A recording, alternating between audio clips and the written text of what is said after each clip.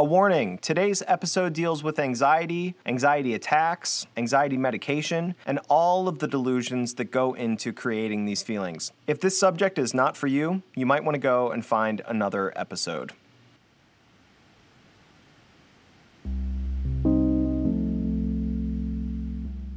Every fall, since you and I were friends, we talked on the phone a lot in the fall. I remember in the house on Holmden, sitting on the couch, my mom was listening. She's like, "Who are you talking to?" And I'm like, "Matt." And she's like, "What are you two doing?" Like, we were the most dramatic kids, but it was like us processing we didn't call them anxieties at the times, but things that we were working through. Yep. And mental health 20 years ago was not as understood as mental health is today. There weren't many places to go, and therapy still had a stigma. And God forbid you were on anxiety medicine, because then you were on a medicine every day. I mean, I don't know if I could have gotten through high school without you, because we had our posse, and that was my anxiety medicine. You know, people who accepted me for who I was, and you let me kick you out every night. You remember how you come to my house and I kicked you out every night because I had to go to bed, because the fear or the anxiety of being tired the next day and not performing and being uncomfortable. I'm routine oriented to be in control of how I feel in the future. I eat because it's lunchtime, not because I'm hungry. So I'm not hungry at the wrong time, which affects dinner. You got to worry on Sunday night for the rest of the week. So whatever hits you on Monday morning, you've already worried about it. It's a really goofy system, but it's how I manage my anxiety. And I have to worry about it now, so I don't have to worry about it later. I don't know if that makes any sense. But I've heard you talk like this before. Yeah, I have to plan to worry, if that makes any sense. Because if I don't plan to worry, there's going to be a catastrophe that I didn't worry about, and I wouldn't know how to manage it at the moment. It's part of my identity. And there's her cold open, folks. Your necessary delusion. Your necessary delusion. Why do you keep lying to yourself? Welcome to the show. Thank you for being here with me, Earth Monster. I'm your host, Matt LeBlanc, and that has been my cross to bear since September 22nd, 1994, when Friends premiered. So leave me alone about it. This is Your Necessary Delusion, the storytelling show that celebrates vulnerability and speaks to the darkest, messiest little parts of your heart, about the lies that we tell ourselves every day, the stories that we use to get out of bed, the fantasies that we let propel our lives. And my guest today is someone who has probably helped create and foster a lot of delusions that have driven me in my life. She was my very first friend in theater in 8th grade. She was the person that first led me down that actor's path and unleashed the bugs to feast on my ego, the theater bugs. But more than that, she was my best friend when we were 14, when we were just beginning to have the big conversations about life, love, and the human condition. Abby was the person that I could talk to about anything. And even though we only talk about once or twice a year these days, and we're usually surrounded by family and mostly catching up in broad strokes, when we got on the call to record this episode, we fell right back into that ongoing, intimate conversation that we started together over 20 years ago. I was so excited that Abby wanted to talk on the podcast because her delusion is a big one that so many of us struggle with, and she's an expert. It is a shifty delusion that manifests itself in all different ways for each of us. It's anxiety, part mental, part physical. For me, anxiety is that transitional space between my thoughts and my reality. Anxiety can take my thoughts from vapor to liquid to solid, and at that point, I usually need an adult. And at this point, you should know that I am a sucker for a good origin story, and Abby's anxiety started very early on. Here's Abby. I was in kindergarten, and my very old lady teacher went to my mom and said, "You know, Abby goes to the bathroom a lot." And my mom said, "She is spilkus," which is the Yiddish term for like ants in your pants, for being anxious. It was always me having to go to the bathroom. Like my nerves and my anxiety and my worry, that's how it manifested. It all started with her compulsive need to pee. Like I said, from vapor to liquid. Delusion! That's the issue with long car rides. Will there be a bathroom? So prior to kindergarten, if we're going like way back, I was in preschool, but my mom was there. She was the teacher. Right. So I never had really had to separate. So my mom attributed it to separating from my safe place, separating from my mom, trusting that my needs can be met by someone else. I didn't trust that. I also had just cut off my hair right before kindergarten started. I wanted to look like Peter Pan from the Mary Martin movie. And then I cried because it wasn't blonde. And so I went to kindergarten and I had this huge panic that everyone was going to think I'm a boy because my hair was so short. Anxiety that people were not going to understand who she was. It might sound silly or superficial, but it's not. It is extremely important to us. It's identity. We want to be understood for what we are intending people to understand us as.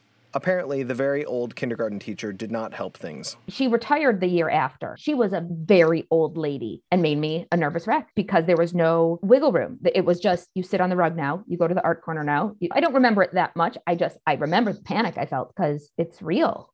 Delusion! And to me, this is why this necessary delusion is so provocative. I deal with anxiety, and sometimes I don't deal with it. Over the years, I have had my moments. I have had panic attacks, and I don't know about your anxiety, or Abby's for that matter, but I have always wondered about that fine line. Is this feeling real? Is it physical? Or can I change my thinking and make it go away? Some people don't understand anxiety and panic disorders as like real feelings and your body reacts like there's real danger. Some people, when they get nervous, they have diarrhea. Too solid. They have, you know what I mean? It's just Sure. what their nerves are. For me, I always had to pee. I just always had to pee, to the point where they would get me checked to see if I had bladder infections because I was peeing so much. That was something I was in control of. I could choose when I go to the bathroom, I guess. So it's about control. Yes. And for me, it's about having control of my own surroundings. And when I feel trapped or out of control is when my anxiety still to this day ramps up. But I'm an adult now, so I'm in control a lot, which is great. But then there are moments when I'm not. Shit hits the fan.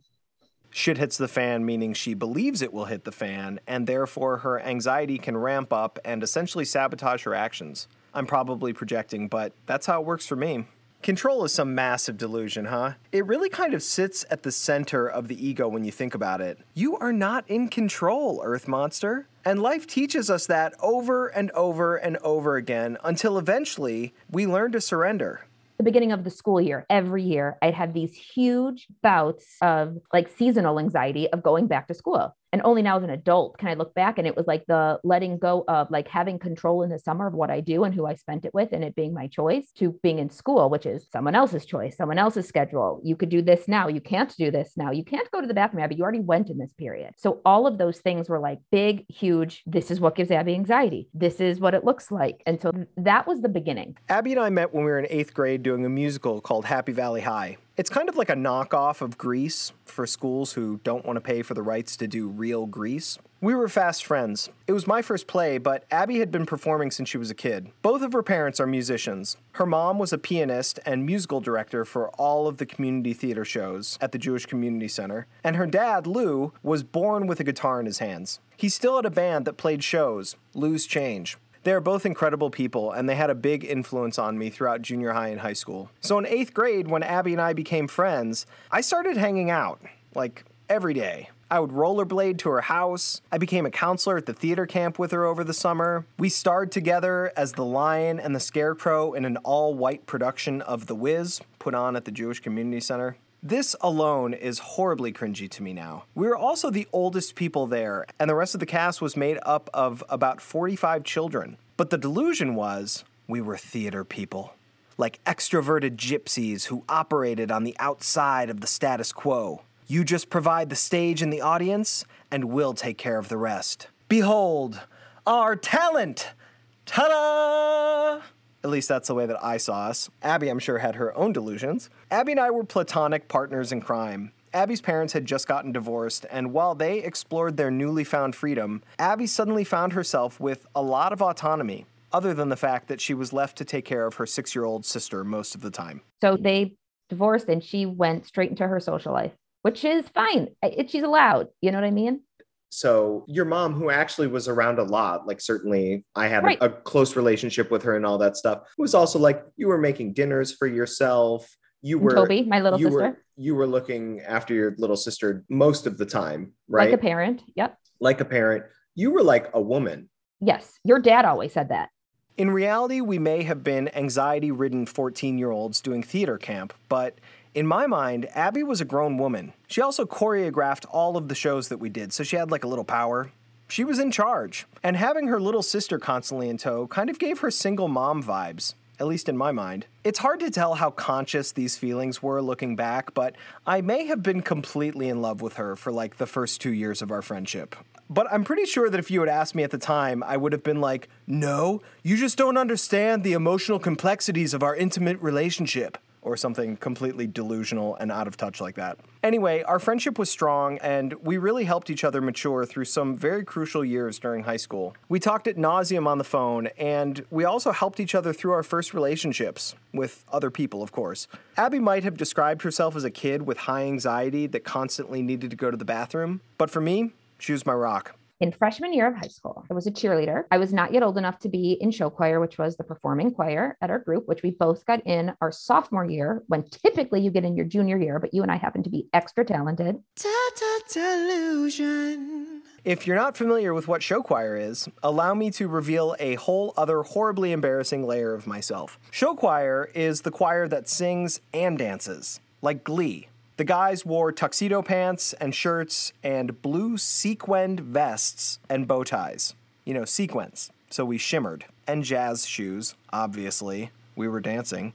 We sang show tunes and performed everywhere from local community centers to Disney World in Orlando. I'll speak for myself. Even though we were in the choir room 3 times a day and did a weekly nighttime dance rehearsal and traveled out of state to compete with other show choirs frequently, I did not see myself as a dork. Delusion! I had always dreamed of being a scary teenager in high school, so I spiked my hair with the strongest wax that I could find, and I pierced my ears 3 times and wore too many bracelets and tiny thrift store t-shirts and plaid flared girls' LEI pants that didn't have pockets on the butt. And still, despite everything that I am describing, including my rigorous show choir schedule, I still believed I was cool. It took from like the beginning of the school year to like Thanksgiving to feel like I can manage myself and manage the anxiety, which is why I'm sure you remember I missed our sophomore year, so many show choir competitions because of I didn't have the words to say I'm an anxious wreck. I can't go, but I couldn't go unless they were in town. I couldn't go. And you were my dance partner, Right. you know, and I screwed you over, man, for first semester. By second semester, I had gotten it together. Second semesters of all the years were better because I was grounded a little more. I had my little sister who was 7 years younger than me in tow almost everywhere. My dad was remarried to my stepmom. My mom dated this guy 13 years younger than her, which was a self-admitted one-night stand gone into a 16-year relationship. We went to a school with almost 2,000 kids, and there's lots to not be in control of. And I had to find my way. On my first day of freshman year, when a senior came up to me and asked me if I wanted to learn to drive stick, and it was my sister who told me what that meant, and it wasn't a car, you know? Like that was like, oh, welcome to high school. And so it's like, it wasn't a safe place. First day of freshman year was the worst first day of school that I ever had. Really? I cried. No. I cried when I got home. I didn't want to go back. There were riots in the school. There were fights every day. On my first day of freshman year, 2 kids got into a giant brawl in our science class. They went over their desks at each other, and the teacher called security, and it was very clear that nobody had control of the situation. It was a shock, but if I'm being honest, I think that a lot of my tears came from the fact that this was not going to be an environment that I could walk into, crack a few jokes, and control the energy of the room. Do not underestimate my desire to be the center of attention when I was 15 years old. Your first podcast opened my eyes, or like brought back a flood. I guess it was your second one. Yeah. Of memories, because you block those things out. If they don't affect you on your day to day, you block them out. But like, you're right. It was dangerous at times. For as much as I knock on show choir, I am honestly so grateful that I had it. Our high school was a fairly rough environment. Lots of drugs and fights and kids who were not engaged in anything positive going adrift. Abby was a good student, but I was not. And it's scary to think about now the truly staggering number of kids that we knew that did not live to graduate high school. There's kids out partying and drinking. My uncle died of alcoholism. So I have this huge fear of addiction and becoming addicted like instantly. So I never had a drink. You know what I mean? I have, but not to the excessive amounts that teenagers do. I never did drugs because there was, again, on both sides of my family, whether it's gambling addiction or drugs, or, my grandma was on fen-phen. It was like a dieting pill, but it was speed ultimately. So I had this fear as a teenager. And I mean, you watched it happen. Everyone else went on their paths and did what they did. And I luckily had theater as not an excuse, but it was a great excuse to, I have a show. I'm sorry, I can't go to that party. I have a show. I have rehearsal, and it was a way for me to control. I lost friends over it because people thought I was against it, which maybe at the point I had to be. So I didn't feel like such an outcast. Like I had to make my straight edge choice, but people were like, oh, Abby doesn't like this, so we're not going to invite her. Let's not talk about it, which became very isolating because of my anxieties. I was straight edge in high school too. Not preachy straight edge, but kind of like Abby. Without completely realizing it, I was quietly terrified to not be straight edge, which is really just to say that I was a horribly anxious teenager. I believed that I couldn't do drugs because if I did, I would be completely out of control and get addicted and waste away and never get a chance to grow up and be the person that I was supposed to be. Which essentially turned out to be a person who relaxed a lot my first year of college and developed a very cozy relationship with drinking and smoking weed. Delusion. But when I think about our high school now, I realize there was this epidemic of people that subscribed to these other necessary delusions. That if you tried in school, that made you a loser. Delusion! And that if you didn't respect anything or invest yourself in anything, if you took drugs and didn't try, then you were cool. Ugh, delusion. This story was told so regularly that even though I didn't subscribe to it, a part of me still kind of did. I think about how much time I wasted not paying attention in class. It specifically hurts to think about how many years of Spanish classes I sat proudly disengaged in. Fast forward, my wife is from Mexico and her whole family speaks English as a second language. Ugh, why don't I speak Spanish? Anyway, for as humbly dorky as show choir and musical theater were, they really saved my life in terms of the way that I spent my free time. It's like the land of misfit children. It's just accepting. It's an inclusive area before inclusivity was like a pop topic. You just could be weird in theater, and it wasn't a question. And there wasn't pressure to kind of maybe be anything but who you were or something like that. 100%. Also, probably even more so than that, it just kept us hanging out with a lot of little kids. Right. Role models and leaders and mentors, which is what I told what you tell yourself, how great is this? What a positive, helpful delusion that could have been for me. That we were role models. Honestly, that was not in my head at all. I was busy starring in the movie of my life at that point. And all those kids were merely background actors on standby to tell me what a great job I did. You did a great job! I already know. Remember, I had big steps to follow in high school. My sister is brilliant. Her older sister was a junior when we were freshmen. Or a senior? I don't know. She was older than us. And successful. And when people saw my last name, there was an expectation to perform. I am not my sister. Thank goodness. There shouldn't be two of them in the world. Not in a bad way, but you only need one, Melissa, and you need an Abby. Fitting in was always hard. You and I had different classes because you and I were on different academic tracks. So like walking into a class and not having anywhere to sit. Anyone who's like, Abby, come sit by me. I'm very confident. It wasn't like I walked into class, and it shrunk. I just faked it. You and I used to call it the face. We put on the face, right? Fake it till you make it kind of a thing. Delusion! It's always the bathroom. Again, I wasn't accident prone, but if someone told me I couldn't go to the bathroom, that's when I was going to have to go. It doesn't make logical sense. Have you ever peed your pants?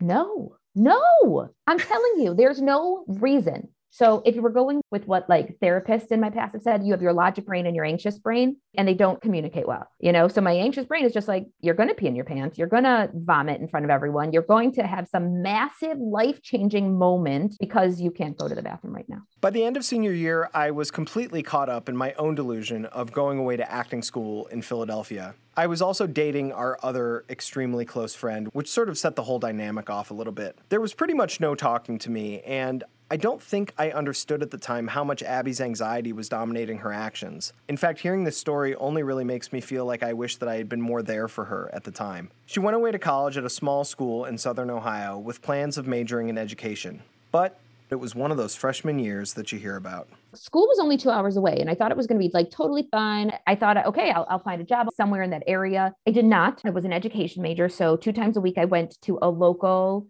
elementary school. This is in kind of Farmville, Ohio. So the locals were very kind, but we had very little in common. And I loved connecting and building relationships with kids still to this day, given my profession. I was an education major because that's what I always wanted to do, but I lost my shit. When my mom was there and Toby was there for orientation, because of course how do I go to college orientation without my little sister? She's 11. They moved me in. My roommate had never met a Jewish person before. She heard I was a cheerleader. She thought I was going to make her popular. Delusion! Or little did she know, that's not the kind of cheerleader I was. I was in it for the sport. Like literally the day after my mom drove off, I lost it. If I could say uncontrollable crying, it would be an understatement. So it was co-ed, but by floors. So below and above us were guys and my row in the basement were girls. And there was Greek life. There was rampant alcoholism, not alcoholism. That's me being dramatic. There was rampant drinking. Sorry. You might think that moving out on her own would award her with a lot of the control that she'd been looking for in her life, but that is not the way that she saw it. There was some control in the sense that I could go to get food whenever I wanted. I could, I had some control, but I couldn't go home. I had no car, but it was the not being able to come home. It was people going to parties and me being in my dorm room. We had some girl OD and get sent home within the first week. That I think probably was the most triggering. She shat herself on the middle of the dorm room floor coming home from a party and then was rushed to the emergency room and then sent home. Well, that was one way to go home. I went on a date. We saw The Ring at like the local movie theater and he was like far too scared and like afraid and like screamed and like, so it didn't go anywhere. There was this cute guy who lived below us who like came upstairs and like sat on, my bed was lofted. It sat on my roommate's bed. And I'm like, oh, you're wearing the same cologne as my Uncle Tony. Delusion! Only then in my life at 19, maybe at that point, realizing that smell was booze because my uncle had died of alcoholism, but that's how he always smelled. And I assumed it was cologne. Delusion. It was the smell of an unsafe space. This experiment at college was not shaking out. At home, Abby had that safe space to unwind from her day, where she didn't feel pressure to put on a face, where she had a clean bathroom available at all times, but not at the dorms. It didn't matter if the girls were nice, or if the bathroom was clean, or even if she had a cozy lofted bunk to relax in. Because much like improv comedy, anxiety only uses reality as a jumping off point. Reality is just that one-word suggestion to get the scene going. The rest of it lives in the giant unknown of what if. And then when people invite you to parties, how do you say no without sounding super lame, judgy? So I took walks. I took walks to Kroger. I had my was it an iPad? Was it just an MP3 player? This was 2002. And we downloaded songs from LimeWire and I would walk because still to this day, everyone does their own thing. Some people meditate. I'm really, really bad at it. And so that's where she found her safe space, listening to music and walking to Kroger.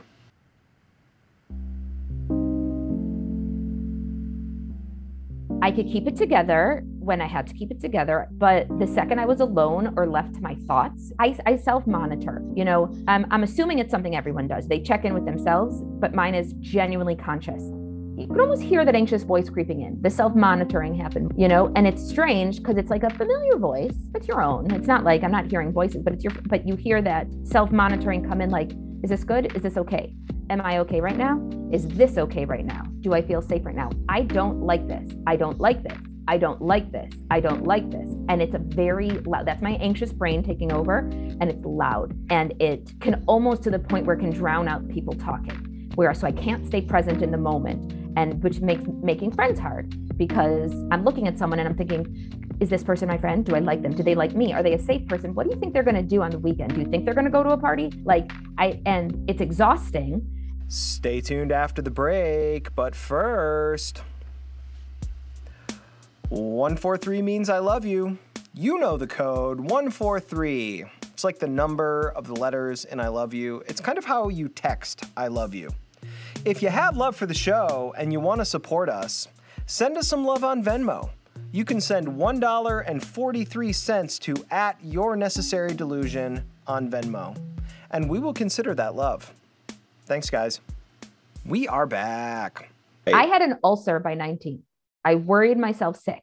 That's what the term, where it comes from. I was misdiagnosed with celiac disease because every time I ate, I got these like horrible, like stomach cramps. And they thought it was from eating so much bread and gluten. And I dropped like an insane amount of weight for a time in my life when I wasn't big to begin with. And then they did an endoscopy. And when they saw I had an ulcer, and they're like, you're 19 and you worried yourself to this point. And that's when I got like my generalized anxiety disorder. The walks to Kroger were just not doing the trick anymore, and eventually she had a meltdown, which is obviously code for a horrific panic attack. And in the midst of it, she found her way over to the campus health services building. I remember there was a lobby, but there was like a sick room, you know, where if you were like really sick and contagious, they put you, so it didn't go through the school. And I came in such an emotional state that they sent me to the sick room because they didn't want me in public, I guess, or that for my own safety. Let's face it, at this point, the people at the health services building on campus knew Abby well. She was going frequently, but this was a new level. She'd never been put in the quarantine room before. The lady, I really wish I could remember her name because, you know, it's life-changing, opened the door and said, I think we need to talk about medicine. And I said, okay. I mean, it was more like, okay. Her generalized anxiety disorder got upped to being called panic disorder at this point. And that's when I started my first round of anxiety medicine.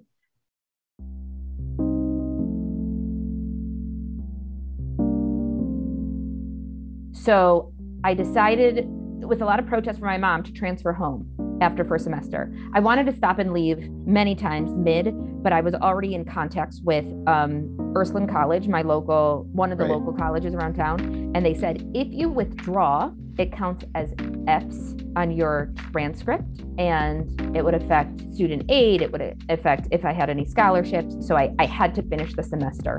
But again, I was already at that point. They had put me on Zoloft. That was my first anxiety medicine. They start you low and it gets higher and higher and higher. There was immediate relief. It doesn't kick in for about 6 weeks, but I think the placebo effect of knowing I am on something that is going to help, that was immediate. I got a little like my jaw would tense up every once in a while. And they said that's like called a facial tremor, which it didn't feel like I had a facial tremor, but like every once in a while, I just felt like something was going on here. And and it came to a therapeutic dose eventually. But what also happened was there were no peaks and valleys. There were no valleys. There were no lows. There were no highs. I was just, I was okay. Right. You know? So I'm getting used to the medicine, and then I transfer home. When they wanted to put you on the medication, it doesn't sound like there was any hesitancy to that at all.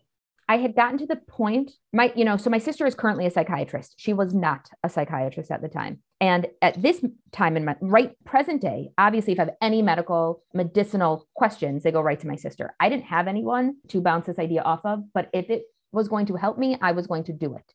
My family was on board. My dad was like, Abby, just smoke a joint. I'm like, Dad, it's not me. Maybe I could have changed my whole path in life. I did not. Finally, home. Can you imagine that relief? Home can be a beautiful delusion, don't you think? Or is that just me and Abby and my dad? Hey, Dad. So I moved home and I cut off all my hair again. Not since kindergarten. I have a picture. It occurs to me that even cutting her hair was a bit of a delusion. I can relate to that. It's this is a whole new me delusion. This is not the me that just had a giant panic attack and had to be put in the quarantine room at college. This is the new and improved home version of me. And this me has shorter hair. It's the same reason that my wife usually only wears hats when we go on trips. Because in Mexico, I'm a whole different type of woman, babes. Delusion. I cut off all my hair. I moved home and I met my future husband days later. I feel like I need to ground us here a bit. Abby is a super high-functioning person. I could do up really well. She's the kind of person that can't slow down. She's actually a bit of a workaholic sometimes. When she has 1,000 things going on, that is when she thrives. In fact, I would guess a lot of the people that know her personally would be surprised to hear this story from her, because she's a real alpha. She's been doing theater since she was a kid, so she can talk to anyone. She can talk in front of big groups, no sweat. She's an awesome dancer. She was a cheerleader. I suppose I feel like I just need to say this to paint an accurate picture of who she is. She is talking us through a very particular aspect of her journey, and she's really letting us into her anxious brain. But make no mistake about it, if you meet Abby in person, she does not cower. She is not shy. She will most likely talk to you first, and she will run the conversation. It was spring of freshman year. I was at Ursuline. I didn't want to go home in between classes, so I went to your house. You were in Philadelphia. I was gone at college at the time, but my parents lived very close to her new college. So in between classes, instead of going home, she ended up at my house, hanging out with my little brother who was just finishing high school. I think I called your mom. I said, Dottie, can I come over? And she's like, yeah, honey, come on, of course, no problem. Are you hungry? You know? So went back to a comfort place. A safe place. Yeah. And hang out with my brother, who you hadn't really had much of a relationship with before. The only common ground we ever had was when he went through his quick bout of theater. I believe my brother was in one production of Joseph and the Amazing Technicolor Dreamcoat when he was like 11. So beyond that, I guess he couldn't cut it with the theater people. Delusion. I bet my house was kind of like a safe place to be like, oh, I could go hang out with them. And then you get there and I meet my whole future. And you meet your whole future. But hang on, she didn't know that yet. We're jumping ahead. Abby was at my parents' house having dinner, hanging out with my 17-year-old brother, when my brother's best friend Burke comes over. He can also usually be found at my parents' house around dinner time. Burke has been hanging out at my parents' house since first grade. We grew up with him, like family. He worked with us for my dad's painting company for years through high school and college, and lots of nights after painting, he would go home, shower, eat dinner with his family, and then show up at our house just in time for second dinner. His words. Burke's a nickname. His name is actually also Matt. White guys from the Midwest, huh? Anyway, Burke is just about the chillest person that I know. He is very tough to ruffle, and even at 17, he wore a very easy smile across his face 99.9% of the time. Somehow, he and Abby had never really met before, and very quickly, they started dating. And he is my nice Jewish boy. He is my beshert. He is the one I'm supposed to be with. My parents love him. His parents aren't so in love with me at the beginning. I'm older, and that's fine looking back. So my grandparents had season tickets to the WNBA because they are very big sports enthusiasts. And we go on a date to Thunderina. Thunderina, which is Earth Monster for anyone with a panic disorder should never go there, obviously. The arena's only ever a quarter full. For WNBA games. The top 2 tiers of stands are completely empty. The bottom is pretty full because it was only that one tier and there was popcorn and there's loud music. Where we were was crowded, people going up and down the aisles and brushing me. And I want to go, but I'm on a date. So I can't go because he'll realize something's weird about me because we weren't very far into our relationship. As someone with anxiety myself, I can totally understand this feeling. Reality is just the jumping off point. For me, all of my sensitivities get intensified. When people keep walking up and down the aisle and brushing my arm, I can feel it in my brain. I fixate on it. And the idea starts small, but I let it grow. I'm not even in the arena anymore. When I get anxious, I go somewhere far bigger and scarier than Thunderina. I go into my head. And it sounds like Abby did too, because suddenly... I need to get out of here now. If you've never experienced it, it's so, I can't imagine imagining it. A wash. It's a wash of the blood leaving you. It's like crying and sweating. It's this very strange, moist experience because I'm like, it's like the fight or flight starts happening. So I'm like perspiring, but I'm crying. And when I cry, your nose gets red and your eyes get swollen and I'm on a date. And I try so hard to keep it together, which makes it worse. And I'm just a mess. And this 17-year-old is had no idea what to do, but was trying to keep his cool because, Do you think that he was a little freaked out? Was he I do think he was freaked out. He didn't run. You know what I mean? It wasn't like I'm getting out of this situation. This girl is crazy. But he learned not to say you're acting crazy because that pissed me off a lot. He let me kind of lead the way. He did not pretend to know what he was doing. I do think he was one who said, let's see if there's a doctor here, because he's very pragmatic and a problem solver. I went to the medics at the arena because I thought I was having a heart attack, because that's what it feels like. We go together to the medics. They check my pulse. They check my blood pressure. And as soon as they said, you're fine, you're not having a heart attack, you should go home. He's like, okay, let's go. Our apologies, ma'am. The Thunderina experience is not intended for all personality types. What made you think you could come here? Delusion! I kind of was like, I need to get home to my mom because I don't know how else to fix this. We had to take the Rapid home. So I couldn't even get in the car and go. So the Rapid is like our transit system. And so hours later, it took hours to calm down. I'm sweating now thinking about it because it was that, you have that memory. It's exhausting having a panic attack too. It's embarrassing. That's the hardest part is like you have to do your best to hide it, which I'm not succeeding at. So I'm trying to, because Matt's not much of a talker, especially then. So I'm trying to like make conversation, which is awkward and uncomfortable. And so we get home, we sit on the couch, and then things mellow and dissipate. And I have a snack and I drink some water, and I feel better. But to Matt's credit, he's like, okay, see you tomorrow. Like it wasn't a thing because you can't ruffle him most of the time. I've only had a few of those giant, genuine, thinking I am going to die right now panic attacks. And I don't know if you or your listeners have ever had a full-blown panic attack. I have. But if I could shed some light, for me, I start sweating profusely because I don't know why. I don't have a biological reason for that. You feel the blood draining from your body. And what happens is it's leaving your head, it's leaving your hands, it's leaving your feet, it's going to all of your survival organs because it thinks you're in danger. Delusion. This is exactly what it felt like to me. My hands and feet drain. They tingle like they're going to fall asleep. My head feels like it's inside of a pickle jar. My vision gets inky. Have you ever passed out before? This is the power of my necessary delusion. I have had panic attacks periodically since I was a kid, and it has really only been in more recent years that I have not only gotten a handle on my own anxiety, but that I realize how true it is that I have created these physical feelings in my mind. When I was in 6th grade, we had just started changing classes for certain subjects. We had just gotten lockers for the first time, and Friends had just come on the air the year before, so I was still experiencing my fame for the very first time. If you're new here, then just a reminder, my name is Matt LeBlanc, and when Friends premiered, I sort of consciously, unconsciously decided that made me very special, and also borderline famous. Delusion, yeah.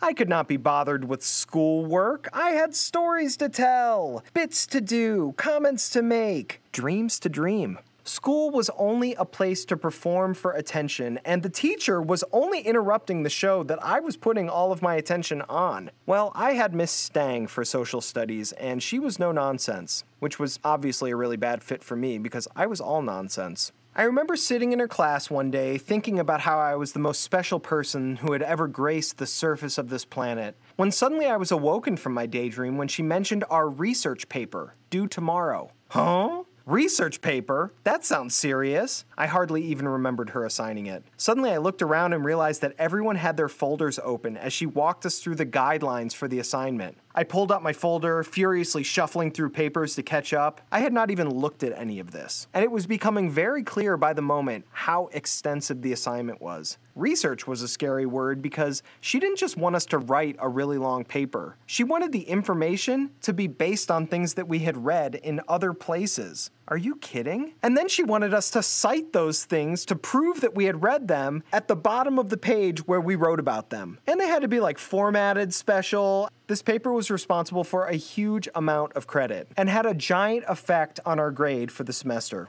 I had not written one word of it, and it was due tomorrow. I can't imagine that I actually tried to write the paper. I definitely did not tell my mom about it. She would have asked far too many questions and would have wanted me to do the research to write the paper. Not my style. But I must have put something together in the next 24 hours, a couple of scribbled pages, because I remember desperately drawing a cover page for it in pencil 5 minutes before her class the next day. Everyone stood up and collected their research papers, which were so big that we had to keep them in folders. Oof. And we walked in line to Miss Stang's classroom. She stood at the door greeting us. She had short, curly hair. She was tall, wiry sort of woman. She was super sharp. As I shuffled slowly in line, my feet began to tingle. My classmates chattered about their papers. I clutched my drawing, and my hands began to fall asleep. I had never noticed how dark the hallways were. My vision got inky, and as I stepped up to Miss Stang to enter the classroom, everything went black.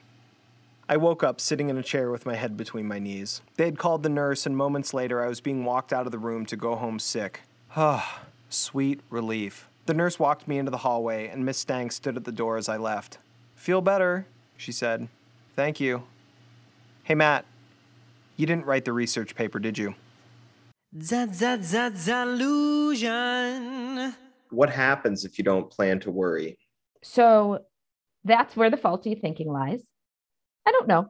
I mean, the worst case scenarios are always death. Anyone could die. My dad doesn't pick up the phone to this day. He's probably dead. He hasn't yet been dead, so it's not death. Matt doesn't come home, my husband, he's dead. So that's always worst case scenario. Addiction, landing in the poorhouse. Did you know the poorhouse isn't a thing? Someone actually had to tell me you don't actually go to the poorhouse anymore. Matt told me. I'm like, but I was always told we're going to end up in the poorhouse, which is essentially, I guess, homelessness in my head. We were never that poor. I don't know why I think we were. I got a job the second I could, whether it was at camp, whether it was at Capizio. I worked and babysat the second I could because I always felt like we were one step away from homelessness. Another big thing is because I knew some of these things were going to come up. Another worst case scenario, divorce. Always. Always. Oh, well, we're obviously going to get divorced. Obvious. I mean, come on. Whether it's him wanting to divorce me or me wanting to divorce him, the second babies came out, man, divorce was the first thing on my mind. Babies wrecked me. Like all of us, it has been a long, winding, delusional path that she has walked. She's always talked like this. The necessary delusion about ending up in the poorhouse is definitely something that we covered on phone conversations when we were 14. Fear of addiction and telling the legend of her Uncle Tony's drinking. These are the stories that have stuck with her for decades. They are some of the necessary delusions that shape her path to this day. A lot of that addiction in my family's past, I have no proof of this, I felt was managing anxiety because there was none of this psychopharmacology. There was a huge stigma. There were asylums when my uncle was young, and my uncle started drinking at like 11. My grandma, who lived to 93, kept saying, I'm not going to send my son to an asylum, just like the poorhouse. It's probably where I get that language anyways. What's really sort of remarkable about Abby and people with personalities like hers is that the anxiety doesn't paralyze her from being able to live most of the time. It pushes her relentlessly to act. She works in education now. She started as a teacher, but she's moved her way up the ranks. She's the director of early childhood development at a private Jewish day school on the east side of Cleveland. And if that didn't sound like enough already, she also runs the drama program and the theater camp every summer. Abby is very good at what she does. She's the kind of educator and mother and mentor that you hope your child will find along their way, because she lives for it, and she really feels the weight of the role that she plays. If you give me a personality trait test, number one is positivity. I am a positive person. Things are always going to turn out okay because I plan for them to, I make them turn out okay. There's no chance. Don't screw with me, anxiety. We're going to do this. And we do it. So I've got all these titles and we put on shows and I've got my kiddos in tow and they're freaking cute as hell.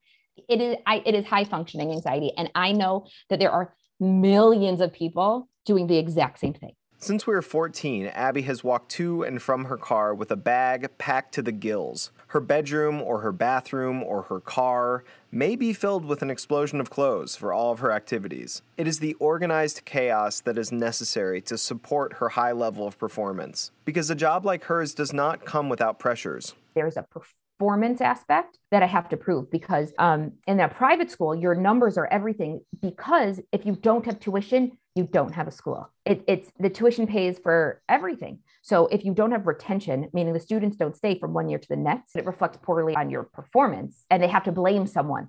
Okay. Guess what? None of those things happened, but I still lost my mind because they could have. It was the worst case scenario. Every single early childhood kid is going to leave and go to a different school, and I'm going to put the school in ruins. What story drives you to excel? What delusion do you use to show up for yourself every day? Figure it out, because we all need them. That little story to motivate us through time. It really is all about the balance between what happens here in the physical world and the stories that we choose to believe in order to live in it. It is such a fine line, because in the moments that we lose reality, we really only sabotage our own actions. Now, my work day consists of hundreds of toddlers and their teachers. So I am managing all of my teachers' schedules, all of their students' needs, wants, and abilities, equally so their parents' needs and wants, which are very loud. I run early care and aftercare. So I'm responsible for kids for 10 and a half hours out of every day. I check in on early care. I walk out. I see the executive assistant. She's my friend Jenny, and I start tunnel vision and I pass out at school. And they call an ambulance. They cart me on a stretcher.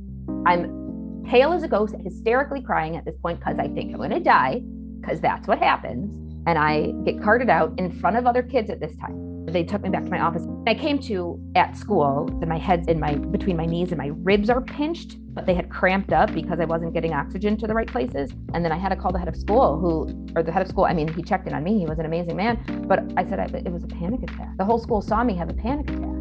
And they rushed me to an emergency room, and I'm there all day.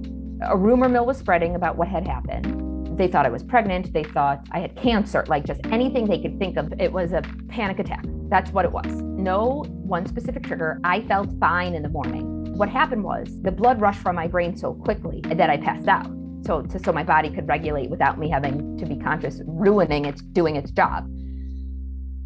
If you haven't been there yourself, then allow me to fill in how humbling it can feel as an adult to have to explain to other adults that, I'm sorry, I lost consciousness because this whole thing that you see me do every day, being this person, it means a tremendous amount to me. And I just let the pressure that I put myself under get out of control. Everyone says, do therapy, meditate. Do therapy, meditate. Okay, well, easier said than done, right? It's hard to even find an hour for myself, not at therapy, let alone taking an hour for myself to talk about myself when I'm the default caregiver, because that's my role. I choose, I was that role since I was 12. Yep. That's my role, happily. So still to this day, I do therapy when I can. Finding someone I connect with isn't easy. I was with a therapist who fell asleep once in a session. I was with a therapist who we had far too many friends on Facebook that I did not feel comfortable sharing information with because it didn't feel anonymous. Someone who, when I said I got a promotion, her response was, "Oh, that's great." And I didn't feel comfortable then because I felt judged. So finding a therapist has been tricky. I tried meditating. I have an app on my phone. I've had many apps on my phone about mindfulness. Oh, just what we need, right? More apps. Do you ever meditate, Matt? I play with it sometimes, but not really. They say, you're trying to your monkey mind, which is, I guess, essentially for me, it's my anxiety brain. You have all these intrusive thoughts that come in and tell you things. And I can't quiet. It's not something I have yet been able to do, not for lack of trying. And now finding some quiet time at home with a 2-year-old and a 5-year-old is damn near impossible. I had to schedule tonight just so we could chat quietly. Right. Because they would just sit and make googly eyes at you. They're sweet kids, but they would just, Yeah. So I have not yet found the therapist meditation combo that everyone says will be so helpful for my anxiety. So I did what is comfortable for me, and we added some meds, we upped some meds, and I've been doing really well. Certain things are still very anxiety producing. I can't plan a vacation. I can't. Matt and I have just tried, and I can't. I get angry because there's too much out of my control in the future, in a vacation, in a location I don't know, spending money I don't think we have, doing activities that my children could get lost at. It's a complete incapableness to the point where it caused an argument between my husband and I because he doesn't understand it. I don't understand it. I'm trying so hard to hide my anxiety from my children. It's learned. No. It is a mix of learned and genetics. I can understand that this would be a hard decision to make. Do I share my anxiety with my children through healthy, open conversation and allow them to have that understanding of me and other people and probably themselves? Because anxiety is something that we all struggle with. Or do I hide it from them in fear that they will start to incorporate it as part of their own story? What I think is a great process, because it's worked for me. Some people might say, Abby, that's real silly, but it's how we get to the next day successfully. You're not a stranger. You know the insides. Looking in, people are going to be like, wow, man, that girl's got it going on. She's doing it, And I guess that's the goal. That's the delusion am I a real adult? And you know what? I have 4 people living in this house. Tomorrow, if I have 4 people living in this house, that's a success. I want to thank Abby for her story today, for today's delusion, and for so many others that she has helped me to foster in myself along the way. Abby, you have been such a positive person in my life, and the stories that you have helped me believe have inspired confidence and understanding and direction. I hope that you'll come back with more necessary delusions for us in the future. Thank you for being here with me today, Earth Monster. If you have a necessary delusion of your own and you want to share it, you can reach out to me on Instagram at YesMatthew or email us at yournecessarydelusion@gmail.com. We always appreciate a good review on Apple iTunes. That's the Purple Podcast app. And if you have love for the show and you want to support us, you can send us $1.43 on Venmo to @yournecessarydelusion, and we will feel that love. I want to thank you for being here today. A big thank you to Abby, and as always, a big thank you to Paola Monterde, the love of my life, which I think ultimately comes from some sort of deep-seated appreciation for you being with me, because I know exactly the type of Earth Monster that you're dealing with. We have got epic, everyday stories of success and redemption coming out for you every Monday. We'll see you next time. Say